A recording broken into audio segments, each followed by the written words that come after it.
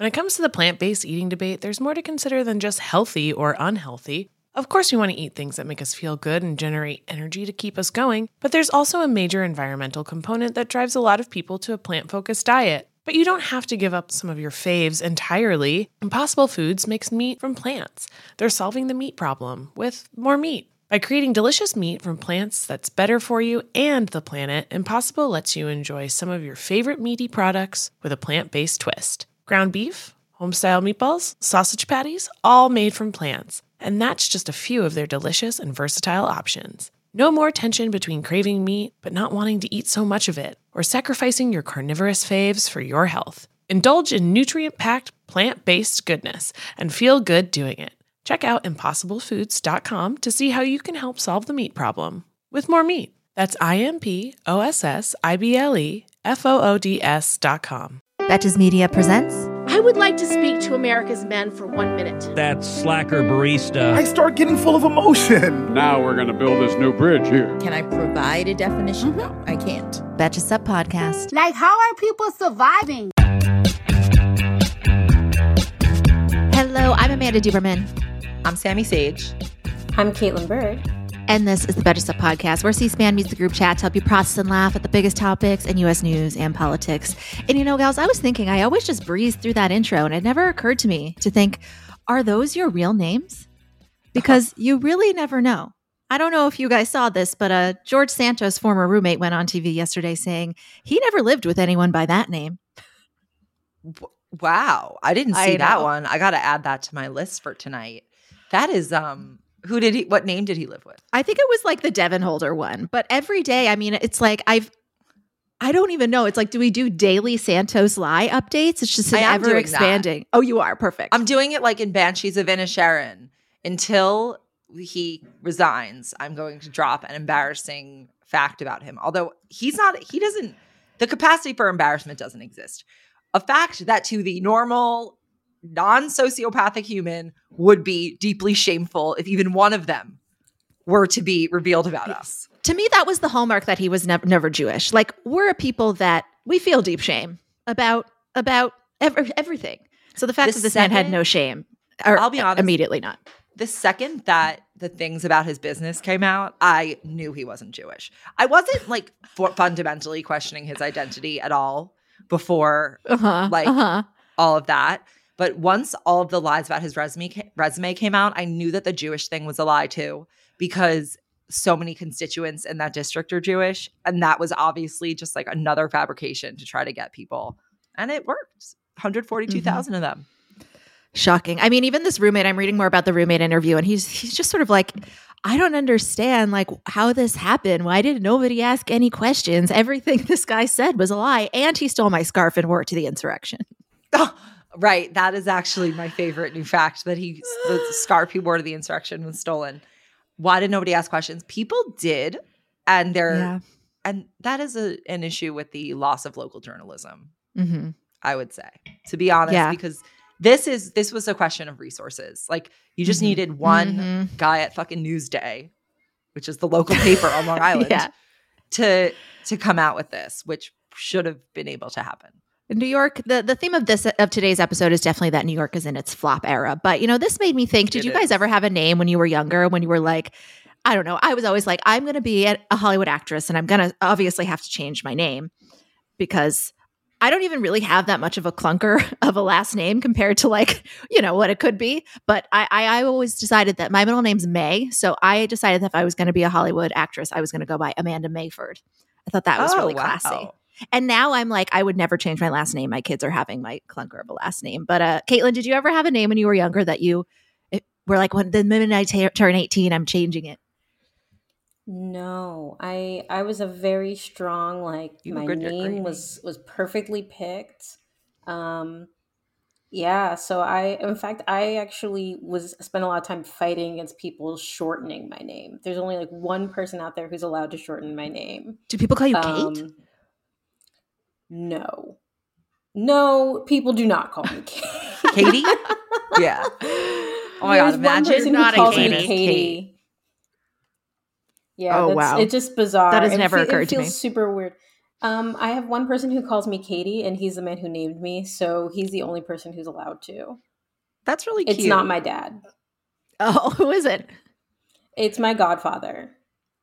He told my parents one day, he's like, what about Caitlin? Because they were wondering about names, and he mentioned it, and they were like, that sounds actually really perfect.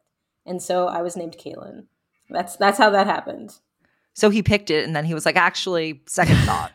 We're going Katie. I reserve the right to tweak. He reserves the right to tweak. He's the only one who's allowed to do it. Yeah. Otherwise, I think the only other time, well, I will say, when I went away to boarding school, the first year I was like, I'm going to be a new person. Oh, yeah. I'm not going to carry all of my old stuff, from 7th grade.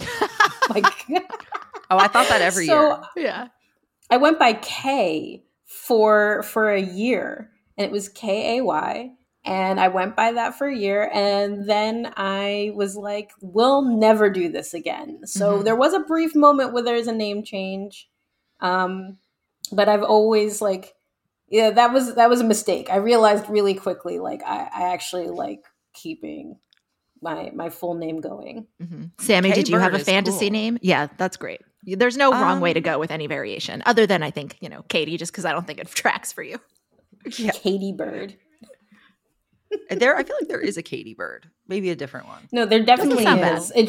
It's not. It's there. She might have written for Jezebel. I don't know. might be, but it was spelled. It was Katie Weaver, and it was spelled CAITY, and it was just a very different Kate energy. There's so many variations when you really explore this. Maybe an extra episode on all the different variations. I just didn't really love my name. I was always sort of in crisis about the nickname, the spelling of the nickname. Ultimately, I just kept returning to Sammy, and couldn't get away from it.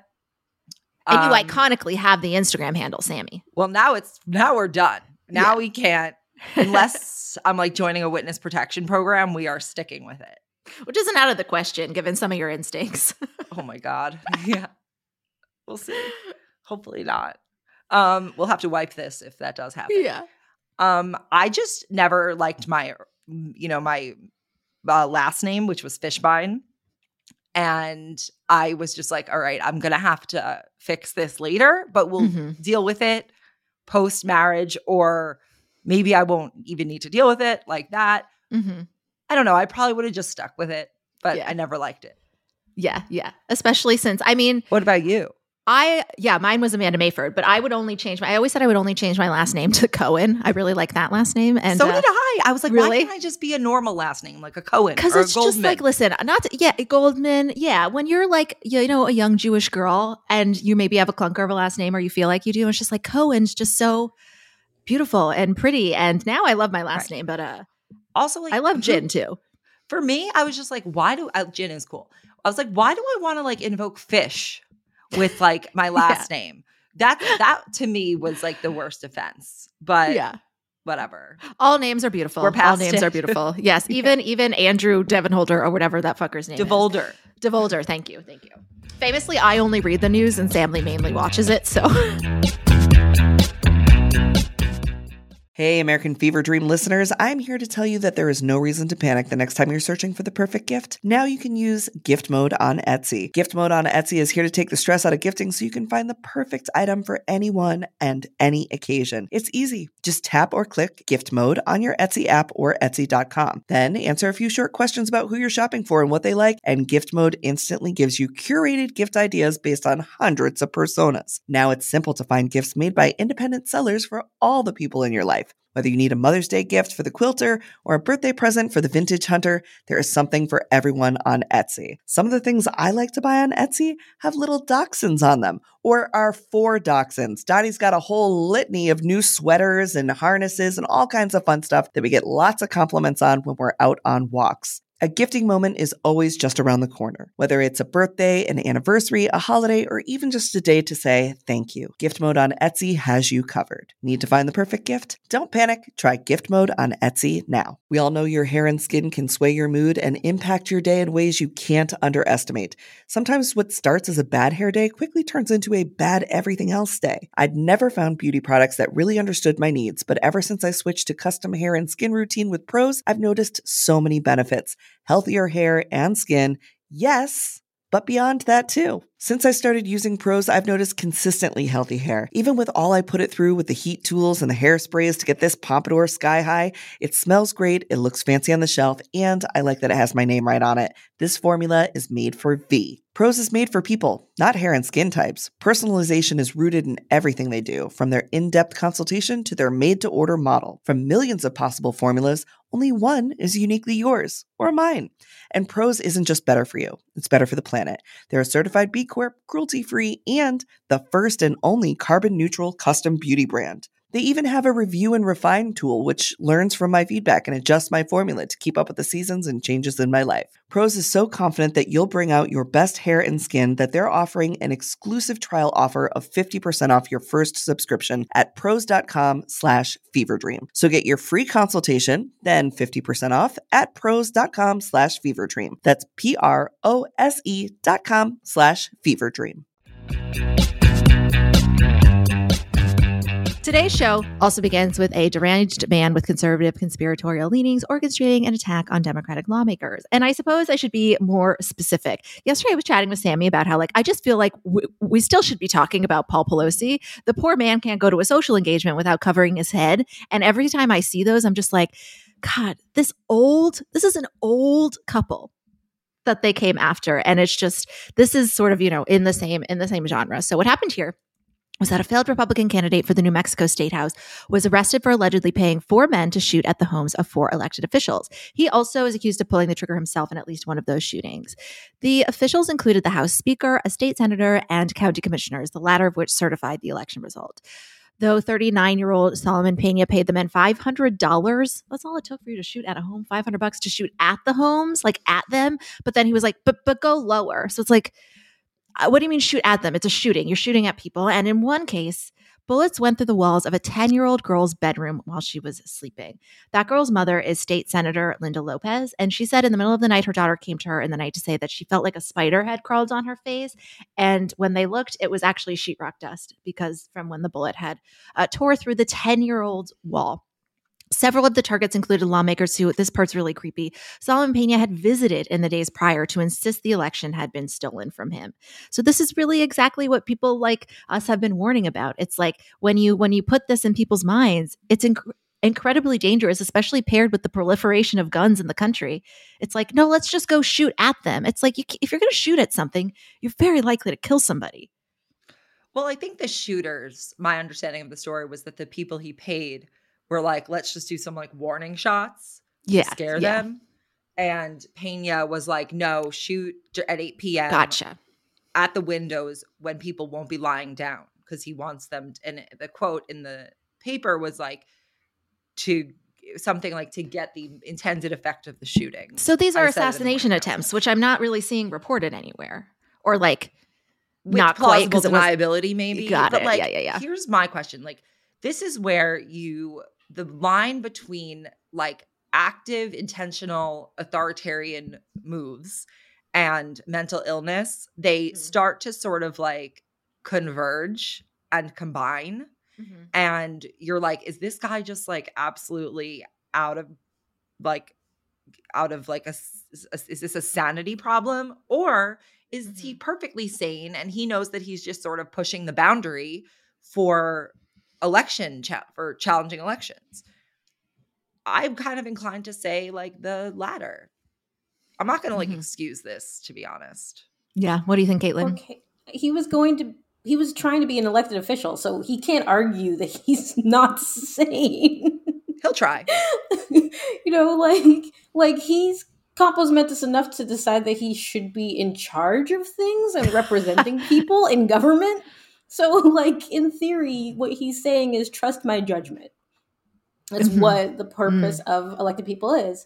And it's also why the election theft narrative is so dangerous and so damaging, because elections are the only way we can express our desires from government. It's the only control that we as regular people have over our government.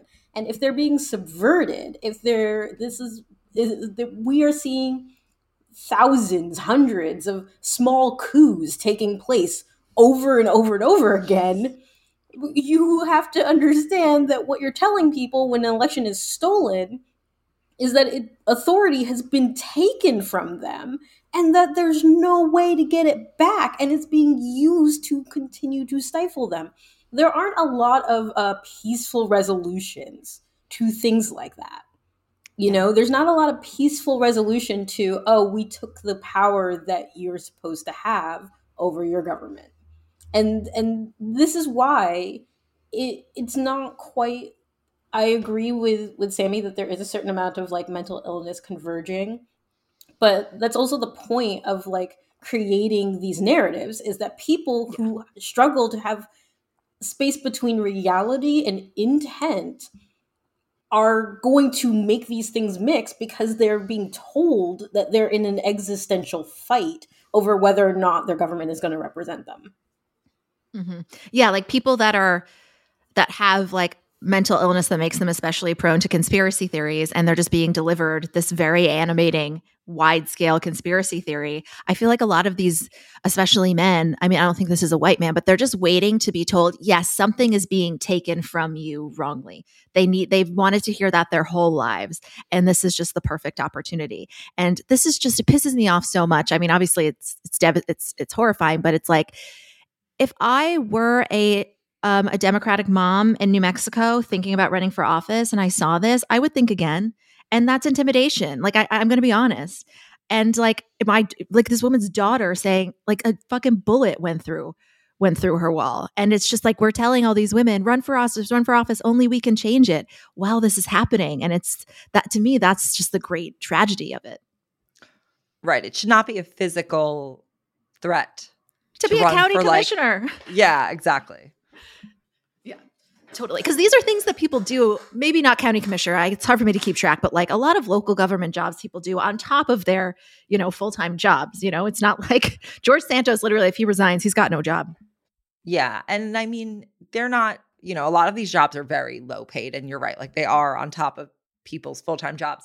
And it's also just like, when has that ever been considered a dangerous role? Like, there's no Secret Service for them. Right, exactly. It's never been a dangerous role. Like, there's not a Parks and Rec episode where a county commissioner is shot at in her child's room. Maybe they need a reboot. Yeah, Bridget just sent me like an interview with Julia Louis-Dreyfus where she said she had been offered potentially like reviving Selena Myers, and she's just like, we can't. Like, the reality is too, how do you revive Selena Myers when like they're serial liars in Congress? Yeah, the hardest job right now is writing politics jokes for The Onion. Unbelievably, that has to be the hardest job. Like, every day you wake up and it's like, I have to find a way of highlighting absurdity in the system, but it can't be so close to reality that people actually think it's real. Yes. Oh, okay. Yes. Yeah. No, I would just wake up miserable every morning. I was literally, before you came on, Sammy, I read a headline from HuffPost that said like, Texas Republican asks for food made of aborted fetuses to be labeled. There is no food made of aborted fetuses. That's disgusting. Just putting it out there. These people are so perverse. They're fucking disgusting. Yeah. They are going to attack like Gwyneth Paltrow for her placenta smoothies, though. Like, fine, it's gonna you're gonna see like a whole bunch of women who like want to eat their afterbirth being like stopped. Like, sorry, it's made out of. And you're like, there's an actual human child. Gwyneth Paltrow's like, I think I can go without. I just, my placenta mask. We all dread the what should we have for dinner question. I mean, I know I do. I love a home-cooked meal, but I don't always have the time, energy, or groceries to make it happen. Being able to feast on a delicious meal without the long prep and cook times is what drew me to Home Chef over the other guys. Home Chef's meals are effortless, so I can spend less time trying to be Top Chef and more time watching it. Home Chef provides fresh ingredients and chef-designed recipes conveniently delivered to your doorstep to simplify your cooking experience. Whether you prefer classic meal kits with pre-portioned ingredients and easy instructions, speedy recipes ready in less than 30 minutes, oven-ready kits with pre-chopped ingredients, or quick microwave meals that assemble in minutes, Home Chef has you covered for delicious meals without the hassle. Home Chef has over 30 options a week and serves a variety of dietary needs, so you never have to worry about what to make ahead of time. Not only is it convenient, but it's economical too. Home Chef customers save an average of $86 per month on groceries. For a limited time, Home Chef is offering our listeners 18 free meals plus free dessert for life and, of course, free shipping on your first box. Just go to homechef.com/feverdream. That's homechef.com/feverdream for 18 free meals and free dessert for life. You heard that right. Homechef.com/feverdream. Must be an active subscriber to receive free dessert. When it comes to the plant-based eating debate, there's more to consider than just healthy or unhealthy. Of course, we want to eat things that make us feel good and generate energy to keep us going, but there's also a major environmental component that drives a lot of people to a plant-focused diet. But you don't have to give up some of your faves entirely. Impossible Foods makes meat from plants. They're solving the meat problem with more meat. By creating delicious meat from plants that's better for you and the planet, Impossible lets you enjoy some of your favorite meaty products with a plant-based twist. Ground beef, home-style meatballs, sausage patties, all made from plants. And that's just a few of their delicious and versatile options. No more tension between craving meat but not wanting to eat so much of it, or sacrificing your carnivorous faves for your health. Indulge in nutrient-packed, plant-based goodness and feel good doing it. Check out ImpossibleFoods.com to see how you can help solve the meat problem with more meat. That's ImpossibleFoods.com. For the rest of the show, like I said, New York is in its flop era. So today we're going to discuss some controversy involving New York Governor Kathy Hochul's appointment of Hector LaSalle to lead the New York Court of Appeals, which is the state's highest court. So this is a New York story, but it's broken into the national conversation. And for me, I think it's an interesting example of where Democrats disagree on like what a moderate is and how moderates need to expect more pushback as progressives, I think, are like kind of emboldened by the election results in the past couple of years. Like people are on our side on things like abortion and workers' rights and labor. So lots of background here that I will read through before we discuss. The New York State Senate Judiciary Committee will hold a hearing on her pick today of Hector LaSalle, Kathy Hochul's pick. And it's going to be the first time we hear from him publicly since his nomination and the reaction. It's happening right now. The vote might be happening right now. By the time you listen to this, they might have already voted on whether to block or proceed with his nomination. They have never rejected a governor's pick. And Kathy Hochul says that even if the committee rejects him, she's going to try to make something happen to get a vote to the full Senate floor. There's some lawsuit she thinks that she can file that she's like, nope, I'm fine. I'll overtake that committee.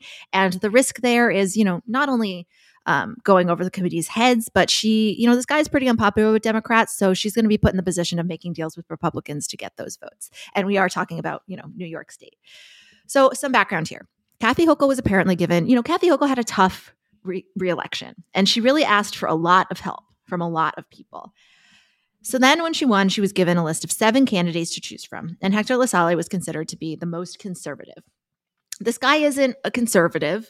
He's, considered more of a moderate, but the most conservative of the list she was given. And people told her, please no. A group of 50 professors asked her not to choose him. There were other groups that said this is not the best pick. Like, why squander your goodwill and all of the political capital that like you need to, return to the people that just got you elected? But she chose him. And it ended up, as controversial as I think she was warned about. She has since focused mainly on the historic nature of LaSalle's nomination. He would be the first Latino to be a chief judge on the State Court of Appeals, and he would also be the first person of Puerto Rican descent on that court, to lead that court. Many New York progressives strongly agree with this choice. They point to a selection of cases that they say symbolize LaSalle's incompatibility with the more progressive legal interpretations that most New Yorkers, I think, want to see. Like, we're a pretty blue state. Specifically, they say he leans too conservative on the issues of labor, abortion rights, and due process. And this nomination is, it's really split New York Democrats. A lot of prominent leaders are saying that his record has been misrepresented. He's become a victim to these purity tests. You have Hakeem Jeffries joining Kathy Hochul to to uplift him. And I've heard a couple other, primarily state leaders of Latino background, not all of them, plenty of Latinos oppose him too, saying that they feel like he's been held to an unfair standard because he's a man of color. So just a few more details about those specific cases.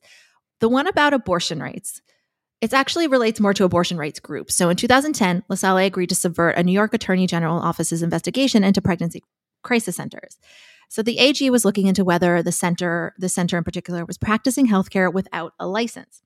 But LaSalle blocked that office from accessing documents it had subpoenaed. It had subpoenaed lots of materials about the Crisis Pregnancy Center, including donor lists. And, there have been some supporters of Hector LaSalle's that say, like, well, pro-choice groups wouldn't want their donor lists shared anyway either. But I think it's sort of the sum of, I think there's more to it than that. But, his supporters say that this was about the First Amendment and not his views on abortion. But repo rights activists say that New York just can't risk a nominee who is ever ruled in favor of anti-abortion rights groups, especially when this position would have him overseeing the entire state judiciary, which is 3,000 state and local judges for a 14-year term.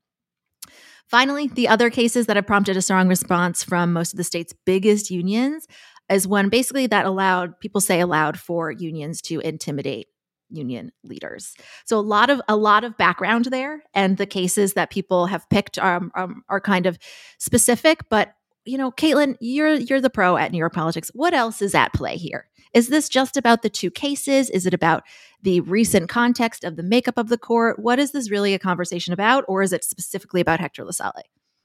It's really about the composition of the court. I think it's also, you have to consider that last year Dobbs happened and judiciary became a focus for a lot more people.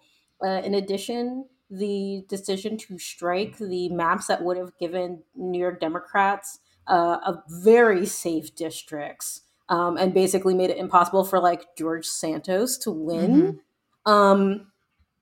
Also were struck by those courts that had been packed. And you think, well, packed by whom? Democrats run the state. Well, the answer is that for a long time, first of all, New York has recently, as 2000, had a Republican governor and had a Republican mayor in New York City, Republican governor in the state house, George Pataki, and had a Republican state senator, Al D'Amato. So we actually had a lot of Republicans not that far back. That's true. That's number one. And number two, once Democrats started to take over, they spent enormous amounts of time, as someone would call it, hippie punching. There's a lot of effort to basically marginalize their Democratic base over and over again. So this is all coming through because Democrats, and specifically Andrew Cuomo, put a lot of more conservative members on that court. It blew up in everyone's faces. And now we're living with the consequences. And finally, I wanted to mention something else about LaSalle, that he ruled that you can strike dark-skinned women from jury pools in voir dire. And the entire Court of Appeals above him unanimously struck that decision. And they were like, I'm sorry, you can't consider. He's like, oh, he was like, dark skin colors. Dark skin isn't a protected class. Yes. I think famously it is. Yes, it literally is. It's something called the Batson standard. And it was actually a really serious problem because you'll be unsurprised to know that they kept using it to strike Black jurors whenever there were cases. And weirdly enough, I don't know if you know this, Black people get sentenced more harshly. And the darker you are, the worse that process is. So, yeah. I guess I don't totally understand why she picked him. Yeah. Other than maybe some back room I think wheeling that's what and people are saying now is that this makes not a lot of sense other than she felt like she had some obligation to fulfill, that there are lots of ways to be making a historic nomination is obviously not, it's bullshit. worth having a conservative person on the justice. So, I've definitely seen a lot of people saying who does she owe? What is this about? And now it's I don't know this man. Maybe he's an asshole, but she's put him in a bad position too, to potentially be voted against. This was never a good pick.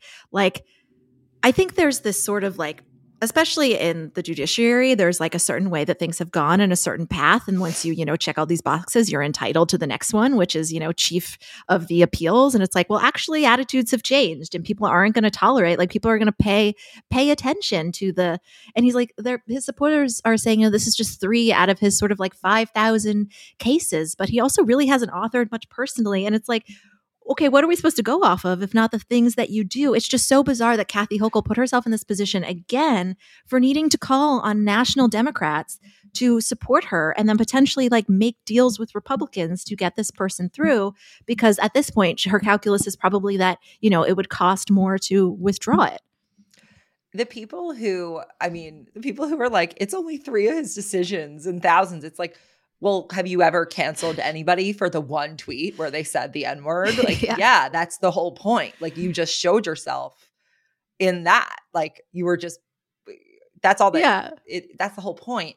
When you rob somebody, you don't say, Judge, it was just one bad decision out of all of them. Like, right. Like, that's not, deterrence there would be no laws. It just, anyway, I just feel like this belies to me how not actually like progressive New York is. And I know that it's like blue state, it's a given. Like, yes, because there are populations in New York who they're not going to vote for the Republicans. So they're just going to vote for the Democrats. But in reality, like, New York is the 7th circle of socially progressive and fiscally conservative. Like, that's what that is. What New York kind of really is. So I think that this is like a reflection of that.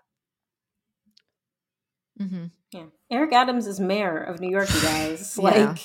He was at the fucking border wall this week. What is happening? Why are our politicians so embarrassing? I think Millie had an idea, and I don't know how we could execute it, but it would be very fun if like a New York LA face-off, but how we're both in our flop era, like who's worse, like their city council stuff. I mean, thank God they delivered Karen Bass, so they had elections more recently and were able to fix it. I think. I mean, the good news is Eric Adams won by 0.5% in ranked choice voting. So the chances that he successfully pulls off another inside street where people don't understand how the system works and don't understand that you can vote for multiple people and definitely don't understand, like, his coalition is like this narrow. I kind of wondering what the hell he's doing. But as long as somebody mentally competent is running against him next time, you're pretty much guaranteed. Not somebody unleashing feral cats on Elise's block. I mean, that's New York not a politics given. is a weird place. I know. Like, it's about to say, like, but as long as there's somebody reasonable who's going to run against him, Eric Adams has got this one term as mayor, which is, I suppose, why he's trying to facilitate like escape from New York style policing. Just turn the entire city into a jail. Well, then why isn't he at the border on Long Island? There's a border. It's Manhattan. Yeah. We're all the Hudson River is it's just like, why are you at the Texas border? You have a border, sir. Yeah, I know, it's so funny. Famous for kind of being the first city that most people get to. Anyway, it's like, please stop sending migrants to blue states, and then fucking New York mayor is going to the border wall. Also, go to JFK. That's where they're coming. Like, I think that's where, if he really wants to do something, like, people wasn't that the whole point, that the wall doesn't work because people fly? Like, if you really care about this and not just about performance art, which this is, you would be not doing this. Right. And it comes back to Hochul and Democrats here kind of being not progressive, kind of being this group of people that think that, I have no idea why, Kathy Hochul, this needs to be said a million times, barely won against Lee Zeldin, who's a terrible person. And it wasn't because, Lee Zeldin like somehow initiated some huge wave, or there's all these Republican votes who were up for grabs for her, but then she neglected them. What happened was Democrats stayed home. Democrats were like, I don't give a fuck about you, Kathy. And the thing that dragged her across the line, as she was huge lodestone of political awfulness that she is at this point, was dragged across the line by Working Families Party actually activating at the last second and doing their organizing and turning out their voters and getting people to actually remember that there's a governor on the ballot and it's important. And progressives, like real progressives being like, yeah, she's not her favorite choice, but this is the other one, really activating for her, like going to bat for her. And like, it is one of those things where it's like, we did too. And I never want to feel embarrassed for having supported a candidate on SUP. And I wonder if because she had that fuck up with her lieutenant governor too. And it's like, is nobody doing research on the people you choose? I mean, something needs to get fixed there. I wonder if just after that selection, she didn't want to double down, or they're friends and she has a sense that he, deserves it. It's a generational thing. I tried to peek on Twitter about how the hearing's going and people seem pretty frustrated, like they're getting the answers that they thought they would and not, much clarity. But, if they decide to block it, then she's going to be taking some interesting, unprecedented moves to get him through, which, we didn't elect the first woman mayor of New York for her to take historic moves to push through somebody who has supported anti-abortion groups. Like, I'm willing to accept his supporters saying, look, he's not anti-abortion, but I'm also with people that are like, if the unions are saying this is anti-union, I'm going to believe the unions. Like, if the anti-abortion groups are saying we're scared of this guy, I'm going to heed that, If he continues giving reasons why Black people should be struck from juries. Yeah. Sorry. That should be top of the list. The Legal Defense Fund came out against him. The NAACP Legal Defense Fund was like, no, not him. Yep. That's a blink. That's immediate. Like, okay, that's done. That's done. It's just done. There's no more discussion to be had when the NAACP Legal Defense Fund comes out against a candidate. It just should be an open and shut case. So it's like kind of weird she's fighting so hard. Yeah, absolutely. We will be watching it and updating you, of course. That is our show for today. Until the end of democracy, for Sammy Sage and Caitlin Bird, I'm Amanda Duberman, and this is the Betches Up Podcast. The Betches Up Podcast is produced by Amanda Duberman, Sean Kilby, Jorge Morales-Pico, and Rebecca Sausmacat. Editing by Rebecca Sausmacat. Social media by Amanda Duberman and Bridget Swartz. Be sure to follow at Betches_Sup on Instagram, Twitter, and TikTok. And send us your emails at suppod@betches.com. Betches.